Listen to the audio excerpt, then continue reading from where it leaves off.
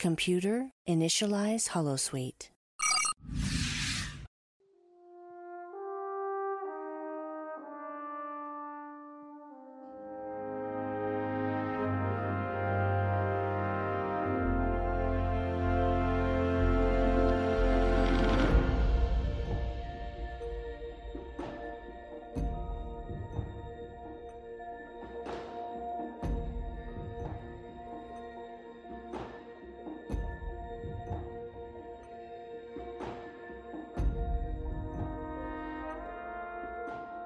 Welcome back, listeners, to another wonderful episode of The Expanse, a Star Trek Enterprise podcast on Holosuite Media.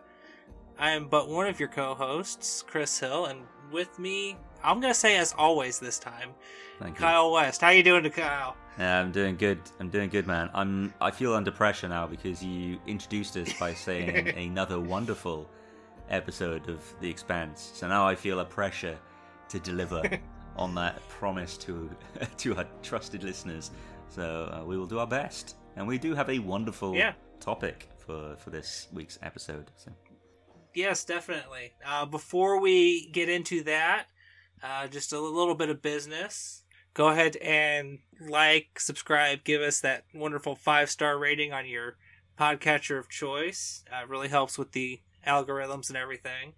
Don't be afraid to leave us comments on this episode or any other episode we've done. You can direct those to @NX01 Podcast on Twitter. We're also there on Instagram and Facebook under the same usernames. We're also in the Nexus, which is our little listeners lounge type area, where the entire network kind of posts their shows. And also, you can also help support us by becoming a patron. And we'll go ahead and let you know how to do that now.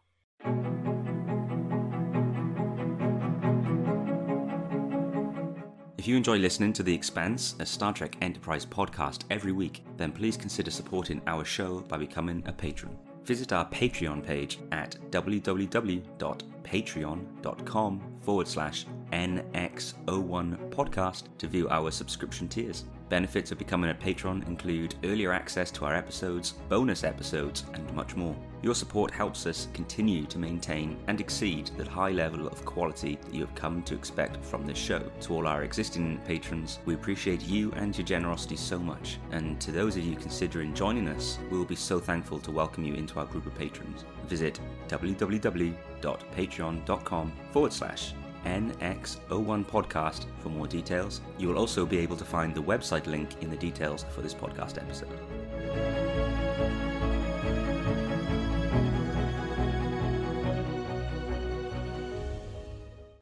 Alright, welcome back. So today, we are going to talk about an oft underused, definitely, I think, underappreciated member of Starfleet. Do you have any ideas who that might be, Kyle? Gosh, it could be a few. In this occasion... This is true. On this occasion, we will be talking about one communications officer who served aboard the NX-01. Yes, Hoshi Sato. That's right, Hoshi Sato. A character who...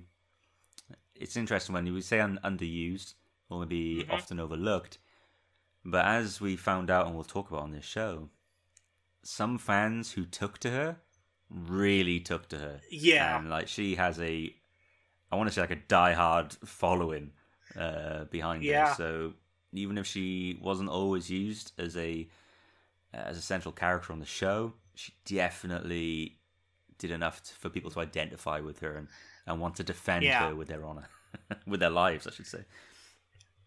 I gotta say, it may be bold of me to say this, but I think during, the first few years, of DS9 and, after, I would say that Hoshi kind of has the same following that Garak had at that point. Oh, wow. Yeah. So, maybe another 10, 15 years, Hoshi's going to be as popular as Garak is for DS9. Oh, that is a statement and a half, isn't it? We have to come back to the show if we're not still going in 15 years and see if you were right. Garak has quite a following. Definitely. He has quite a following. I'm just obviously watching early DS9 and it's just fun seeing him at the start as well, and knowing that where he's going to go, and Garrick. Yes. Now you've mentioned him, let's just do a Garrick character study. Why not? No. We if we want to do that, we'll have to talk to the Vedics and see if they'll invite us on. Yeah. So, and then the show I'm referencing is the Vedic Assembly, which is our DS9 podcast on the network. So, figure the last 2 episodes we've kind of cross promoted, and just out of actually, we haven't even coordinated with the other hosts on this either. So, no, and I was going to say it's funny this is happening because as we record this, is it like 2 or 3 days ago? Yeah, I don't something remember like when. that. I became a titled co-lead or something of Holosuite Media. So I'm working with Steve, who owns Holosuite Media, to sort of I just want to help him. I don't believe in titles and such in those when you're in such a small community as Holosuite Media is. So, but this is not a deliberate attempt to try and boost listeners for other shows from myself or Chris. We just know that we are surrounded by some wonderful podcasts at Holosuite Media, and it would be great if people can find other shows on the network that they want to listen to. I myself can put my hand up and say that before getting the new position I have at Holosuite Media, I have not been able to listen to every different show. There, I'm so busy. I have children. I have my own entertainment website and everything, and this show, which weekly releases. We're torturing ourselves. So some weeks, There's a lot to edit. But I know the ones that I myself have got to are just incredibly well put together. Fantastic teams of people. In some cases, people who have worked together for a long time already on other shows at other networks and have come here. And some new teams that, Chris, the show that you were on, the Voyages, a new team. Yeah. Who hadn't had anything to do with each other. You, Mike, and Ali. That was so much fun to hear you gel as each episode went on, and these episodes started to get longer because you had more to talk with each other about, and you were getting more familiar with each other. And there's just so much to love about what's going on at Holosuite Media. So please, check out the Vedic Assembly. That is a wonderful show. We spoke about the Janeway last week. Another great podcast as well. There's loads there, so please. Oh, and also Blast Shield and yes, her first track. The hosts of those shows, Chris. I don't want to big them up too much, but they're pretty awesome. Yeah. I'm joking. That is, of course, me and the mother of my children, Katie. But check out the shows there. Oh, so she's just the mother of your children and not the love of your life? Oh, I should have said that. Chris, hey, I'm trying to help you here. What I'll say is that I'm not... I know, and she's unlikely to listen to this, it's okay. The problem I have is that Katie and I are not married. We are engaged to be married, but I don't want to call her my wife, because that would be a lie, and everyone always calls her my wife anyway. And I normally refer to her as my partner, because I'm old now, and so partner is like the word I use. But when I'm talking about a podcast host, it feels like Chris, you're my partner on this show, so it feels like I'm then sort of lessening her importance in my life. So when I say the mother of my children, it does imply more importance. But I guess it also implies that maybe I'm not actually with her romantically. If she's just the mother of my children, it's like saying that I'm not actually in a relationship with her. So I need a title. Maybe people can suggest what I should call her. Maybe I should just call her Katie, my significant other. Or, like you said, better half. That works too. We'll do a poll. Better half, yeah. That's another go-to. I don't want to stroke rubber ego. I'm say that's usually how I refer to Heather, because she's not only my better half, but my much better half. So. Oh, look at this! You show me up. You call me out, and then you're here just throwing out all these lovely comments. Well, I see your bet and then I raise you. Just typical poker. I reckon it's just because you're going to try and get to edit this episode, and so you're trying to make sure. She gracefully agreed to do the outline for us today. So she did. Thank you. So all the bullet the phase pistol points. I'm sorry, as she has referred to them, will have come from her. Did Oh, so we're working Yeah. off of her idea of what the episode should be. Oh, brilliant. Well, that's cool. So we haven't done anything for this one. We just left it to Heather, and we're just going to talk about the very helpful notes she's put together for us. That's great. This has been a weird episode. This has started weird, Chris. Definitely. For one of our shows. I like it. It feels like I'm on Blast Shield with Katie. So, all right.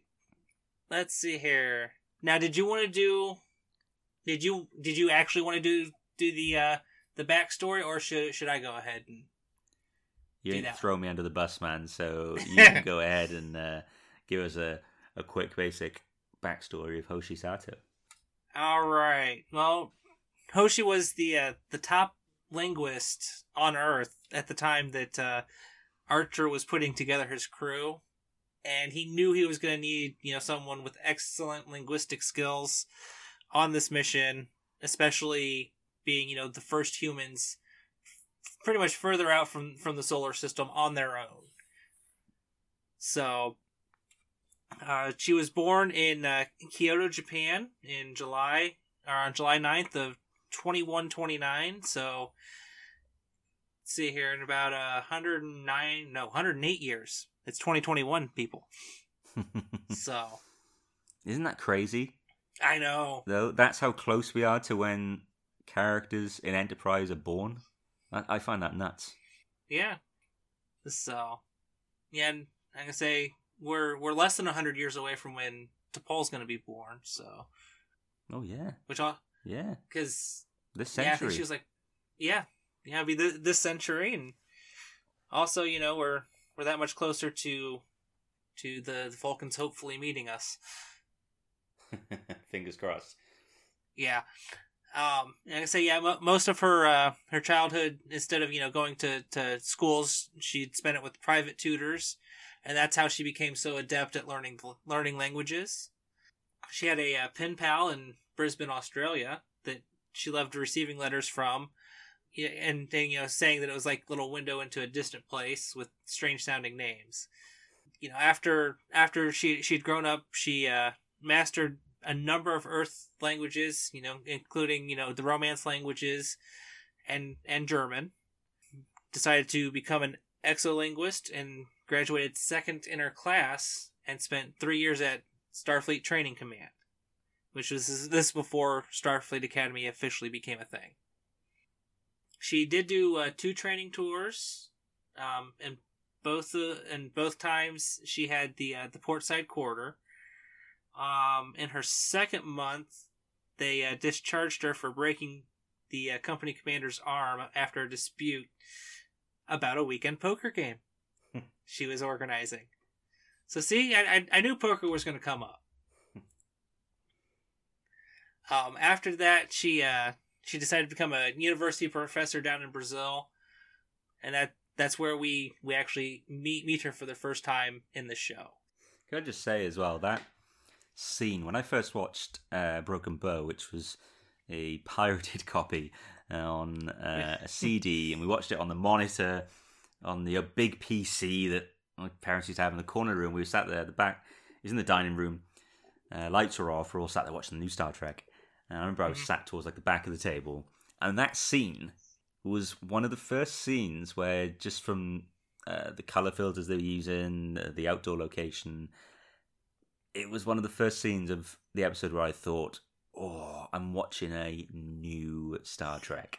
Because it just felt like, he's assembling his crew. And don't get me wrong, we'd had some fun scenes before, but that scene was, it hit me that it was a new show, I think. And so I always remember that. Well, the 2 scenes, isn't it? It's the one where he sees her teaching, and then the one where they're walking through on the path somewhere. So yeah, I say, and with that, we'll kind of talk about our first impressions of Hoshi as a character.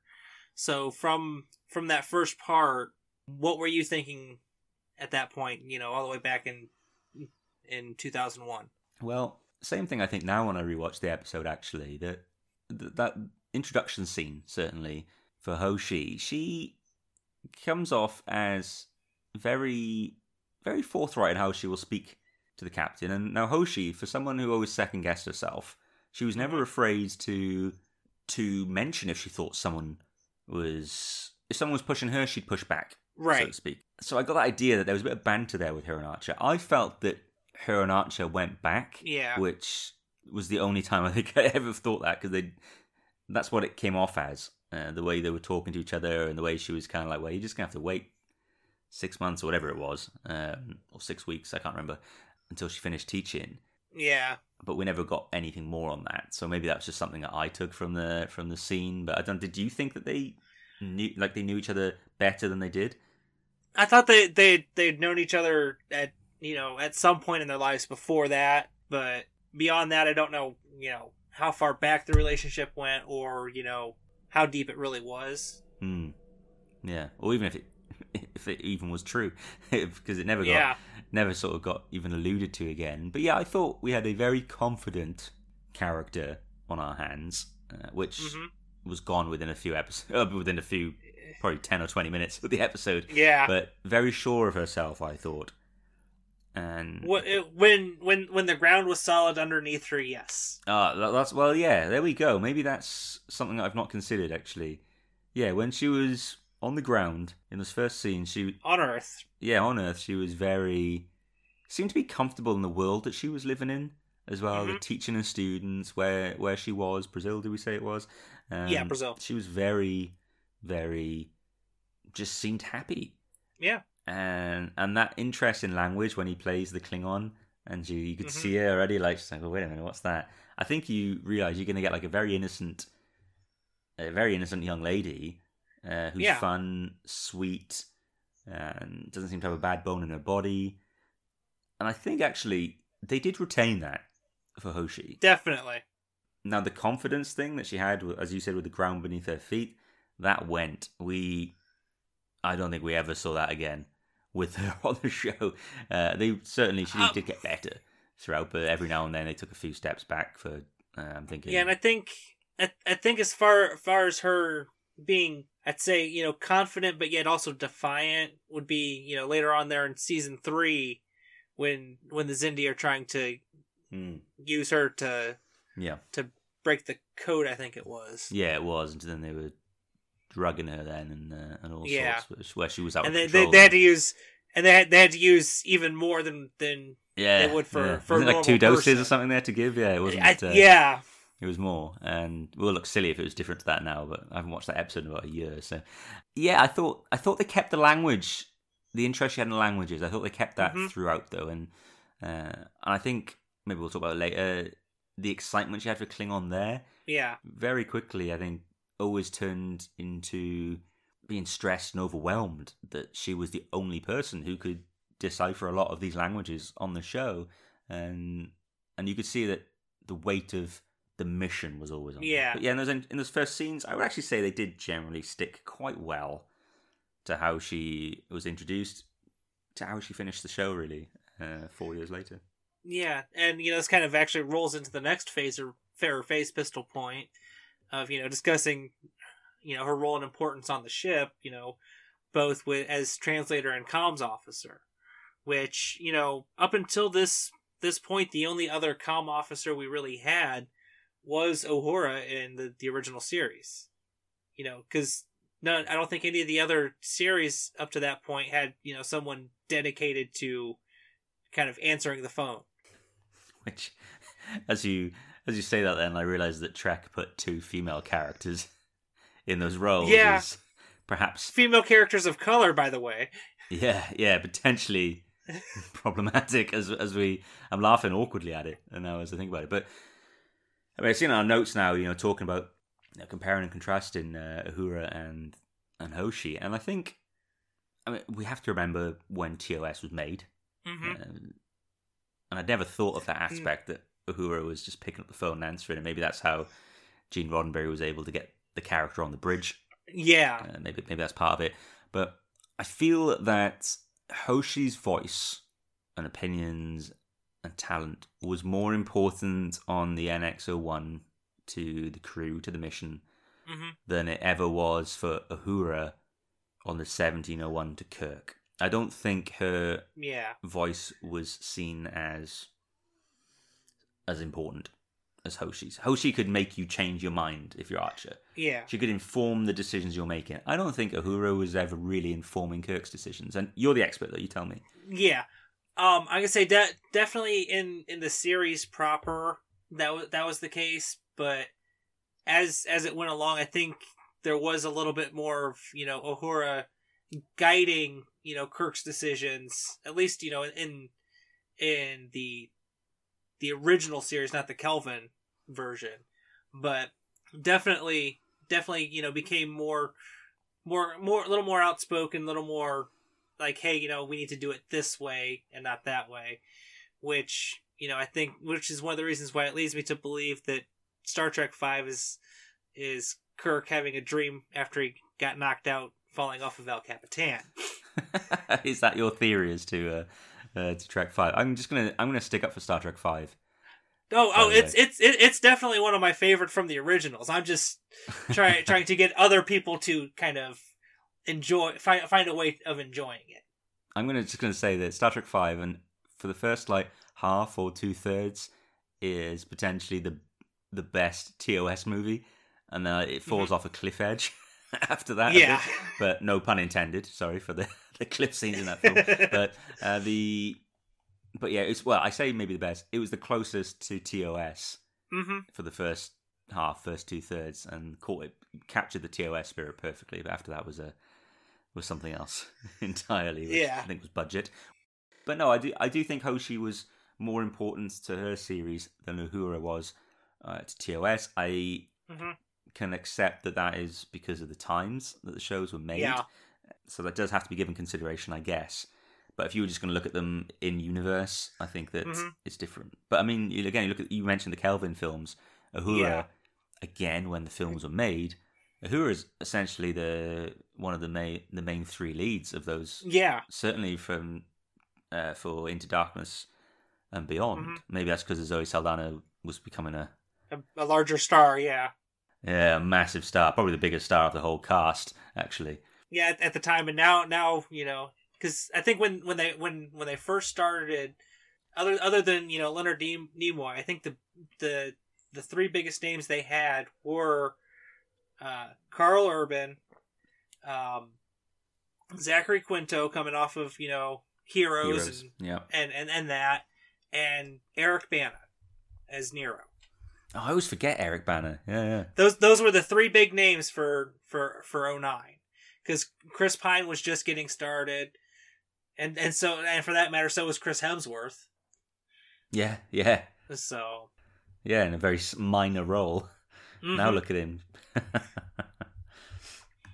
was I going to say? Yeah, but I as I said earlier, I think Hoshi was a much more important character on her ship. Yeah. Because, at that point in universe, you needed someone who could pick up languages quick and be able to switch it from that alien language into something that people could understand. Yeah. On the ship. And it also provided us, good moments for Hoshi in some of the not so great episodes that people like to say, like in Box Solo, just because she's working on trying to figure out what they're trying to say, and then also communicating with Slimer, and then there again in a night in sick bay, saying this is how their apologies translate. Actually, she was a bit. We talk about her characteristics and her relationship with Archer. She wasn't afraid to really sometimes tell Archer when he messed up as well, was she? With think of stuff like in Night in Sick Bay and things like that. Yeah, so fair play. She had a bit of spunk about her. I'm gonna say I'll skip around or skip down from the Universal, or skip over the Universal Translator at the moment. Yeah. Okay. And then go to the strengths and weaknesses. All right, yeah. See, I can say right off the bat, as far as seeing both the strength and the weakness in the same episode, I'd say Fight or Flight's definitely one of those, and it's second episode. Yeah, I think that Fight or Flight's an interesting one because she got the first standalone. of the series, which maybe, given that they'd advertised it was about that trio at the top of the show, Trip, T'Pol, and Archer, it was interesting they went to Hoshi for that first standalone episode. And yeah, it did. She helps save the day by translating the language and stuff, but also she's ready to just pack it in and get off the ship. Space travel, she hates it. And I've alluded to this on one of our first podcasts, I think, where there were times where Hoshi annoyed me. Yeah. And because the weaknesses that she had, it seems. See, like I say it seems like the writers sometimes overemphasized it, I would say. Yeah, in the sense of because I was thinking, how did she get this role if she's that ill-equipped for space travel? I mean, right. I get having nerves or something. She's not a military officer, you know. She's a communications officer and presumably the best person for the job who Archer had access to.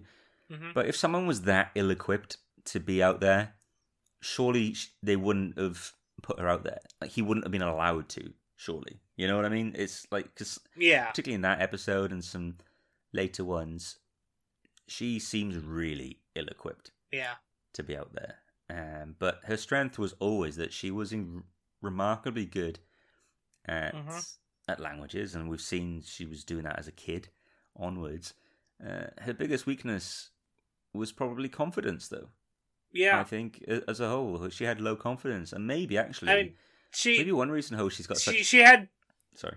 In certain aspects, she did have a lot of confidence in what she was doing, but I think this is really one of our first cases of having a main character having anxiety. Yeah, that's over their job. That's just what I was gonna say. Yeah, because maybe this is because you could tell she was confident in it, but she would always second guess herself. Yeah, and that is why she's got the following she's got now. Because I don't doubt it. We are at a time, and whatever the reason is for it, in the world where there are more people seem to be dealing with anxiety. And things like that than ever before, or maybe there's just a greater spotlight on it now, and people are coming out and being more honest about it. I don't know, but maybe that is why Hoshi, people identify so much with her now, because she is very relatable as a character, very good at her job, second guessing. That sums up the love of my life. Katie, she's fantastic. Funny enough, actually, languages as well. She's fantastic at all that and what she does. And she still thinks she's rubbish. Do you know what I mean? And she still second guess herself. And I just think so many people are like that. So maybe Hoshi is a prime example of how Enterprise gave us characters that were very real, ones that we weren't used to. Because people will talk about DS9 and how it had fantastic character development and such, and it did. Yes. But its characters weren't as close to us as the Enterprise characters are. And I think Hoshi's a prime example of that. There's no Hoshi on DS9, No. I think. Well, maybe a little bit with Ezri. Oh, yes. Sorry, I was forgetting Ezri Dax. Easily done, given she was only in one season. But she did... Jadzia's my Dax, man. I can say... Yeah, but Ezri did do a good job with her one season, and the whole conversation for why we even have Ezri is one for another day on another podcast. So I would FedEx can chat about her. Actually, maybe she was a little bit of the model for Hoshi. Now you've mentioned Ezri, I'm seeing actually quite a lot of similarities between her and Hoshi. Yeah, definitely. Now that we're kind of thinking in that headspace, you can definitely see sort of a pattern there. Now I'm gonna say what other kind of weaknesses or strengths do you think that Hoshi, or that they had Hoshi show but not as often? Okay, well, let's talk about observer effect in season 4, and Hoshi's talking to Trip. This is when they're going to be dying, I think, and Hoshi's revealing some things about herself and such. And I mean, there was things revealed in that episode that did not seem to sync up with with Hoshi at all. So we'd found out she, again, the whole thing of getting kicked out of the trade-in because she broke a commander's arm. I don't know, a commanding officer's or whatever's arm, or yeah. And I was like, what, Hoshi? Hoshi? You know, the one who has to sleep on a certain side of the ship and all these. I just hadn't seen anything that was. I hadn't seen anything of that, of Hoshi. So I guess that there was strengths there that we were starting to get, new strengths that we were going to start getting sort of glimpses at, but actually, because the show ended when it did, we didn't get to take that further. But I have a feeling that there was like a soft reset done with Hoshi for in season 4 when Manikoto was in charge. I have a feeling that we would have maybe seen Hoshi really grow into her boots as she went. So I don't know if, for me, I can't think of any strengths or weaknesses that were there for the entire show that we haven't already mentioned. I mean, have you got some other ones that you think you could pick out from her? For me, definitely one of her strengths was her sympathy and empathy that she had. Because I mean that kind of was a driving force between a few of her decisions, and kind of standing up at a couple points, like especially in like in Vox Solo where she's trying to communicate with Slimer and kind of trying to fend Reed off from attacking it. Yeah. I mean that was a standout episode for Hoshi, Vox Solo. To be fair, and then another one. When she goes with Tarquin, they're in season 3. I can't remember. Yeah, Exile. Yes, Exile. Yeah, I think it's episode 6. So and that was really at the time when television was doing a lot of Beauty and the Beast type stories. Yeah, if you think about it. Right. Yeah. I don't know why Beauty and the Beast was such a. I've never really understood the love for the film, the old animated film. To be fair, but that was Enterprise's version, wasn't it? I mean, yeah. That's an interesting episode, Exile. I mean, are we going to talk about favorite episodes of Hoshi's? Yeah, let's go ahead and do that. So for me, it is Exile. I'll also include In a Mirror, the In a Mirror Darkly 2-parter, even though it is Mirror Hoshi. Yeah. So kind of morphing it into favorite Hoshi episodes / Linda Park episodes.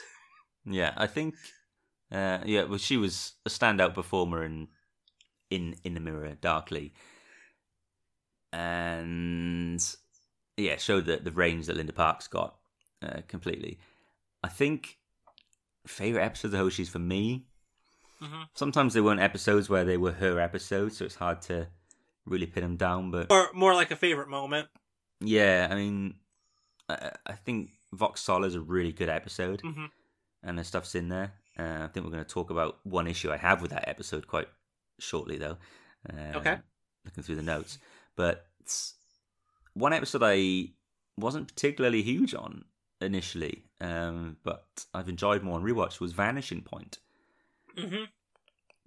Which was a fun episode, actually, where this is the one where she imagines it all, mostly, the whole episode. But that was it could have been an annoying episode, but it was fun.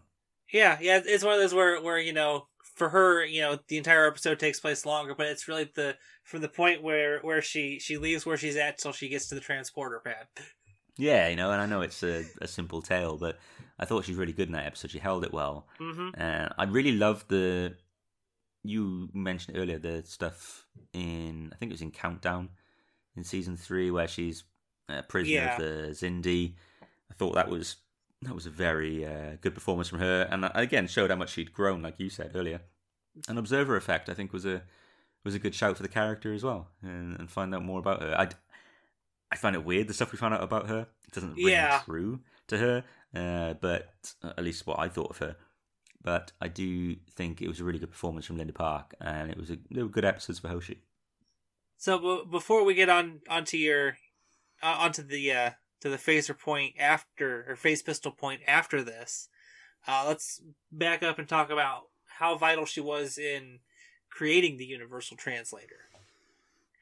Well, she might be one of the most important people that would have been contributed from Earth. Probably. Definitely. I mean, she was the one out there. She was gathering up the languages. Yeah, I feel like she was probably doing work on that when she was off duty. Mm-hmm. It was her life. It consumed her. And she was at the forefront of that. And I think for the 10 years that she served on the NX-01, I think she would have done more work than anyone on that. Do you get the Universal Translator as quickly as you do without Hoshi Sato? I don't think so. No. Because, I mean, Archer wanted the best and Archer got the best in linguists from Earth. Definitely. If you had a lesser linguist, it would have probably taken maybe another 10, 15 years after with Hoshi doing it. Yeah, no, you're right. Absolutely. So now we'll go ahead and get to your sticking point, the feud that the writer set up between Hoshi and T'Pol. Okay. So I think it was Fight or Flight where we really saw this touched on as well, was T'Pol maybe talking down to Hoshi, or at least Hoshi thinking that T'Pol was speaking down to her. And that seemed to be resolved in Fight or Flight. Like, I thought it was like a one and done.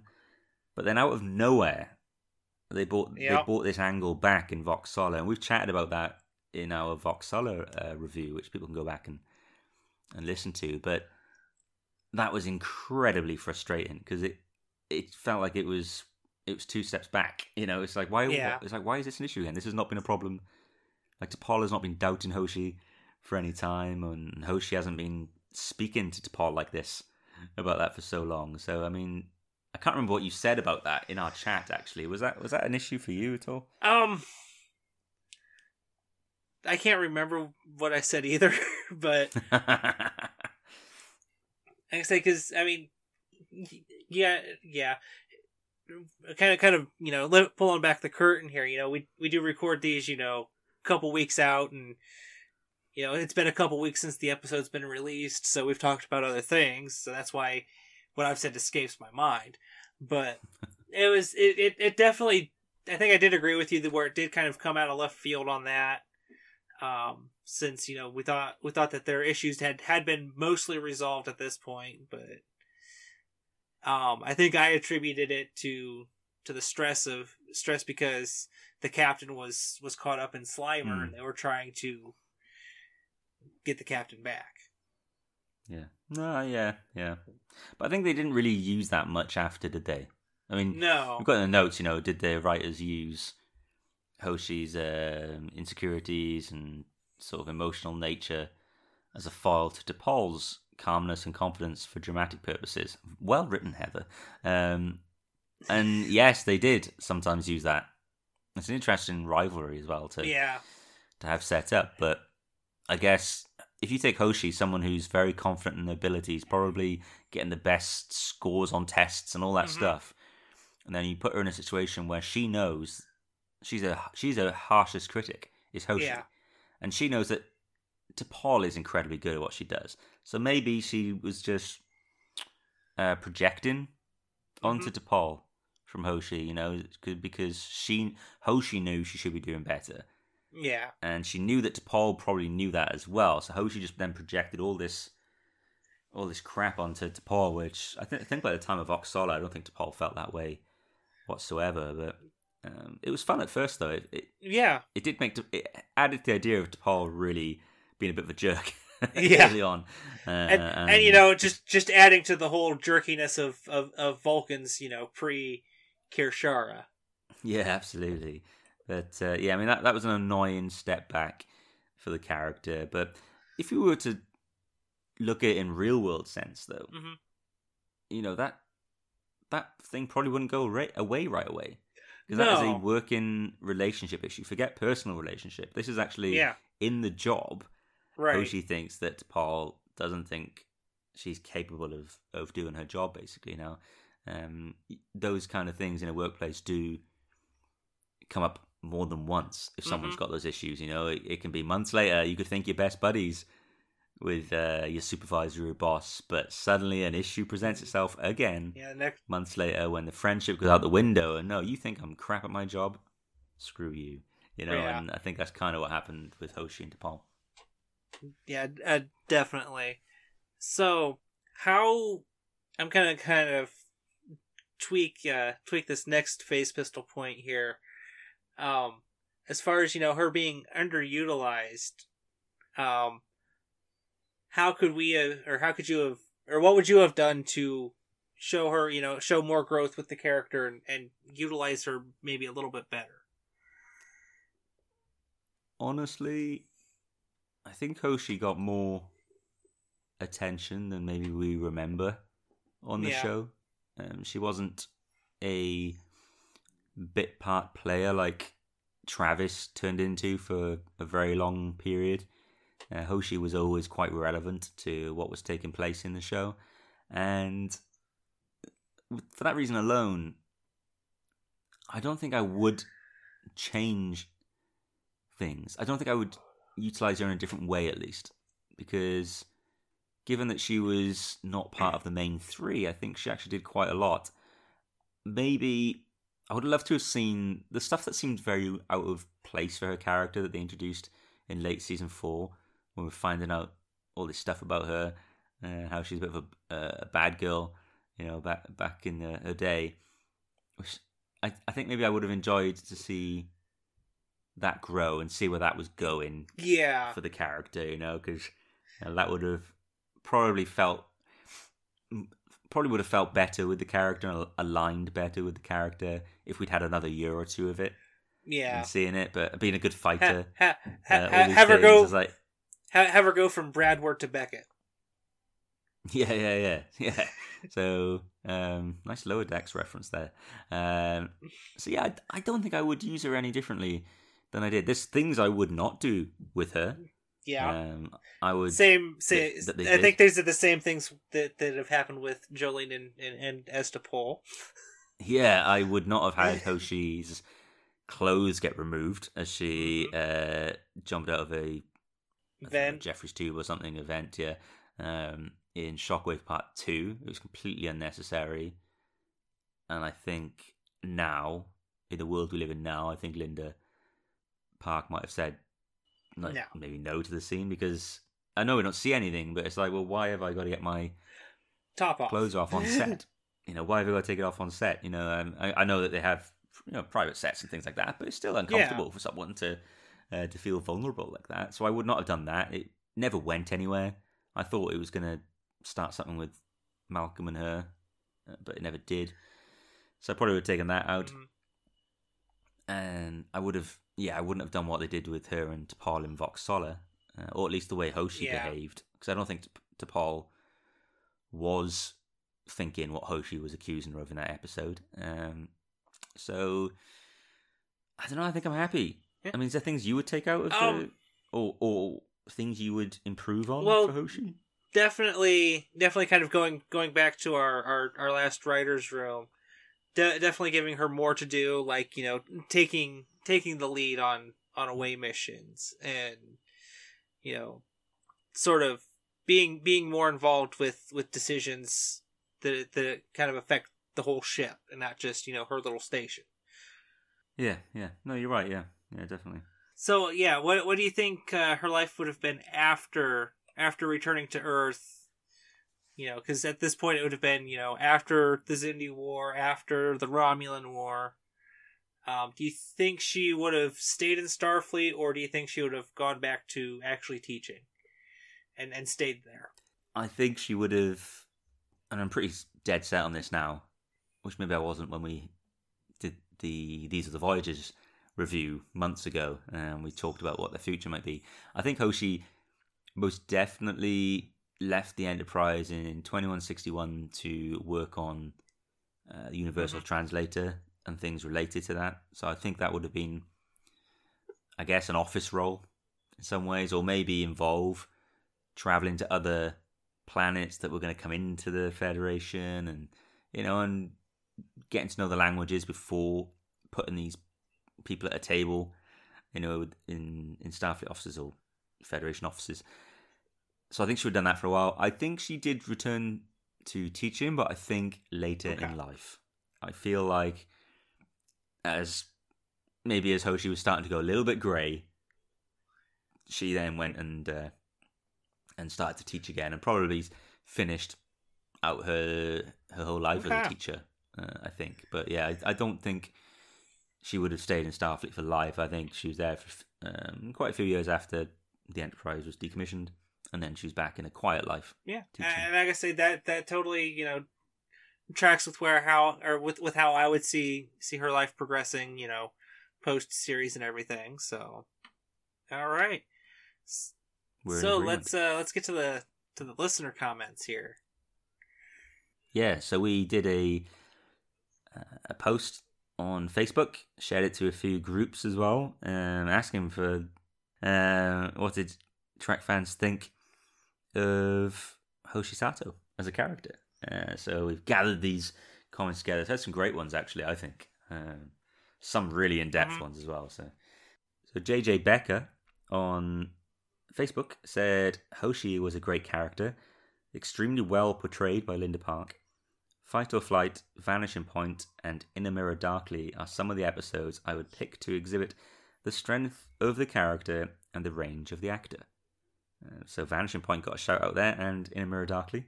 Chris, looks like we're all in agreement as fans. Yeah.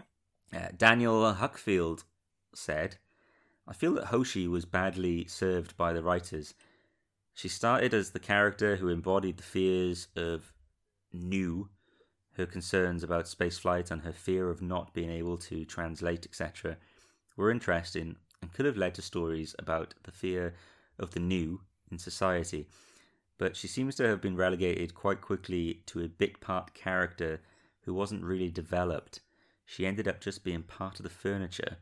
In no way a criticism of Linda Park, but a real indictment of how poorly women were written in Star Trek at the time.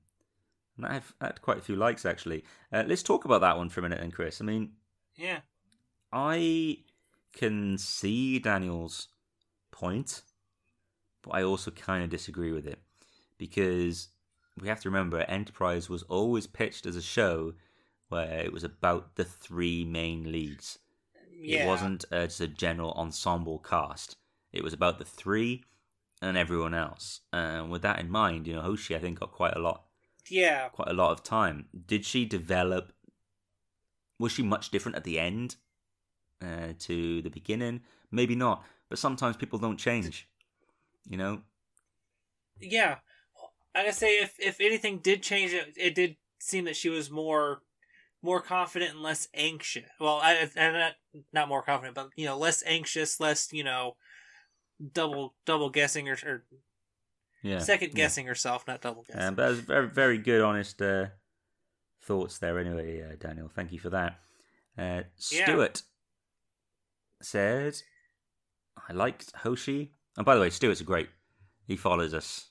I get great comments off Stuart. I know. Thank you very much, Stuart. He says, I liked Hoshi and loved Linda Park's portrayal of her. I do fear she was neglected by the writers. We see her as a strong, confident woman and an officer when Archer is trying to persuade her to join the mission to return Klang. She might be slight of frame, but she was made of steel. Ah, that's lovely. Yeah. Lightning rays are quick when quoting regulations to point out he can't force her to come. Only when he applies to her intellectual curiosity does she agree. I think her initial misgivings about high warp speed is justified but gets overplayed. She shortly becomes, how do you say that word? Malinger? I don't know. Of the crew, even needing her quarters shifted to the other side of the ship. She seems at ease talking to anyone on the crew, regardless of rank. I know there was some friction between T'Pol and something. I didn't actually click the see more on the screenshot for Stu's comments. That's all he gets. But and then we had Michael Bentley, who has really gone to bat for Hoshi. So strap yourselves in, guys. Grab your drink. This one's going to take a while. Thank you, Michael, for this comment, by the way. I think you've written some fantastic things. Hoshi is one of my favourite characters in Star Trek. All the characters in Enterprise are relatable, but for me, Hoshi is even more so because she embodies the kind of anxiety that, let's face it, most of us would feel on an experimental ship like the NX-01. And yet, at the same time, she's clearly a genius, although far too modest to say so. Her quiet and unassuming manner is incredibly appealing. On Risa, she treats people with respect and is eager to genuinely learn about new cultures and languages. As a result, she learns a few conjugations and actually has a good time on the planet, which none of the others managed to do. That's a good point, actually. I'd forgotten all about the part she played in 2 Days and 2 Nights. And it seems like that's how everybody decides to go to Risa, is because she had a good time, so she told her friends. Yeah, word got round. They told 2 friends, and they told 2 others, and so on and so on. Whereas Reed and Trip told no one about their experience at Risa. No. Michael continued to say, despite her anxiety, Hoshi commits one of the greatest acts of courage in the whole series. Archer could not have destroyed the Xindi weapon without her. She's just as responsible for saving Earth, humanity, and the future Federation as he is. After torture, mind rape, and still physically very sick, she goes back to the site of her trauma to do what needs to be done, and uses her genius while struggling to think clearly. To feel fear but to face it and do the necessary thing is the very definition of courage. As someone who has lived at times with severe anxiety, I'm not sure if I'd be capable of her bravery, no matter the stakes. What we see of Hoshi's friendships, especially with Phlox, is both touching and tantalizing. She's the one who visits him when he's infected with Borg nanoprobes, not just to feed his animals, but clearly out of concern for him. She and Archer also seem to go back away, and I love the moment when he returns in Stormfront and she rushes up to hug him. We see too little of these friendships, and in a way, Hoshi is defined by a series of moments rather than episodes. Wow, this is just what we've been saying as well. Yeah, but what wonderful moments. So perfectly and naturalistically acted by Linda Park, who despite youth and inexperience had a perfect handle on the character. It's a great shame that the writers occasionally treated her with juvenile sexism, such as the infamous topless scene in Shockwave Part 2, something that today would never happen in today's Trek. The culmination of Hoshi's arc is, of course, the scene in Terra Prime when she holds her ground against Samuels. Since not a great deal of time has passed since then, I want a short trek about Hoshi and Phlox. It could be a high-stakes adventure or dinner at Madame Chang's. I'd very happily watch either.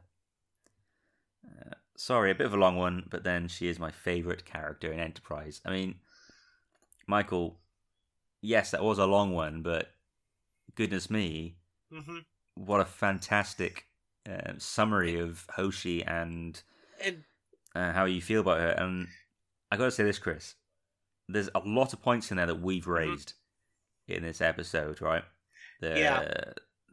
The topless scene, the fact that there's not many episodes that you could pin to her, but some great moments. But what Michael's done there is identify things that I never picked up on. Talking about the role that Hoshi actually played in saving Earth from the Xindi, because we've talked about how she had to have extra doses of the stuff to make her break the codes and stuff, for the Xindi. But we weren't talking about how actually, after all that, she still helped Archer to save the day. I'd never even considered that. So Michael has seen something that I haven't seen. And if we go back to what Daniel was saying, and this isn't to say Daniel was wrong, but Daniel felt that the character was very badly served by the writers and just mostly failures from the writing team. And as I said, we can see the point on that. This goes to show that when you identify with a character, you sometimes see things that no one else does. And Michael sees these things because Michael says he has struggled with anxiety and things like that. And I feel like, Michael, I hope you won't mind me saying or presuming, I feel like those kind of things helps you hook on to Hoshi, which is what we said earlier, Chris. Which is why we think people love Hoshi now, is because she speaks to a lot of us now for her challenges, are challenges we all have. I mean, definitely. What do you think of all those comments and Michael's comments. I think Michael kind of, gave us our final thoughts for the episode, honestly. I know there was a couple of other comments which were great, thanks guys, but I feel like Michael's just yes, nailed it together. And so I don't even know how to move on from. Thank you very much, Michael, for that. That was a brilliant insight into Hoshi. If ever we do Hoshi again in some way, maybe we need to get Michael on. I'm just thinking now from reading this comment. Yeah, or when we talk about Countdown. Yeah, and they're at the end of the Zindi arc. Yeah. Well, Michael, we'll reach out if you ever want to appear on one of our shows. We'll get you on. So yes, thank you very much to everyone who replied. We're gonna make a concerted effort to engage through these mediums again. So if you ever want to share your thoughts on topics that we're going to be doing in upcoming episodes, make sure you are a member of the Nexus. On 10th March 2021, our weekly discussion will focus on the Star Trek Enterprise novel, Daedalus. This was the fourth original Enterprise novel, following by the book What Price Honor and Surak's Soul, which we have previously reviewed on this podcast and can be found on our podcast feed. If you'd like to be fully knowledgeable of what we discuss in our 10th of March 2021 show, then please dig out your copy of Daedalus or visit an online retailer to purchase a copy. We look forward to our next book club review.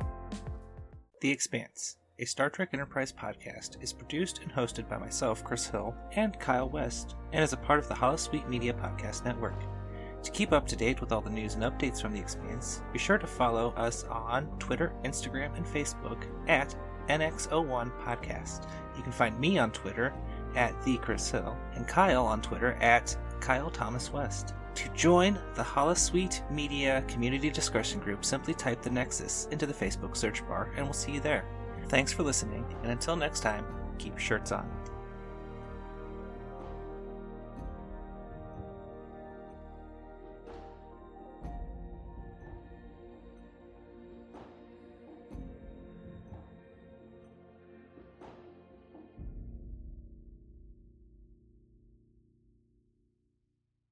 Chris, just on a complete side note, because we're going off on a tangent, given that Voyage Home was such a massive financial hit for Paramount or whoever, whatever. It was Paramount at the time when they had the license. So why was there budget issues on Trek 5? Why did they make all that money and then cut the money out? Because on Star Trek 5. Because William Shatner was directing it. It wasn't Leonard Nimoy. So they just didn't trust the director? Why let him? Pretty much. I'm not even going to get... it's just ridiculous. Just ridiculous. All right, fine. So, back to Hoshi. Yes. This show is brought to you by Holosuite Media. Computer, list other available Holosuite Media programs. Loading Holosuite Preview Program 4, Her First Trek, a Star Trek review podcast. I really enjoyed the parts on the planet when... after it had been destroyed, when everyone had died on there, because I just thought the set and the lighting and the way they were sort of moving through the destroyed buildings and stuff, I just thought that was really cool. It looked cool and it was spooky. And I think I've thought this since I was a child watching this. I think it did feel like they were in a place where people had just been eviscerated. It had feelings of Pompeii. I was just going to say Pompeii. Yeah. Or a concentration camp. Yeah, maybe, yeah. Just that feeling of there is just loads of death around you. You can't even see all of it, but horrible, horrible things have happened there. Loading Holosuite Preview Program 4, Star Podlog, the classic science fiction and fantasy podcast. Well, and it's amazing reading that description of the movie, because if I was going to write a description of Star Wars, that's not exactly what I would say.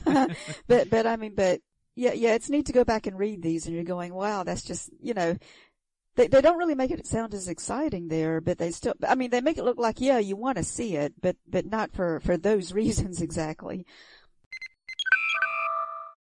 Loading Holosuite Preview Program 4, Starbase 1, a Star Trek Online podcast. I don't really think that's a good idea.